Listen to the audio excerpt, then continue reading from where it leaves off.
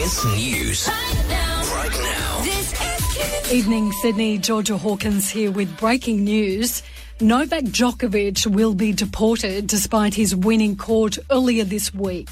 The world number one has had his visa cancelled by the Australian government for a second time, just days out from seeking a record 21st Grand Slam title.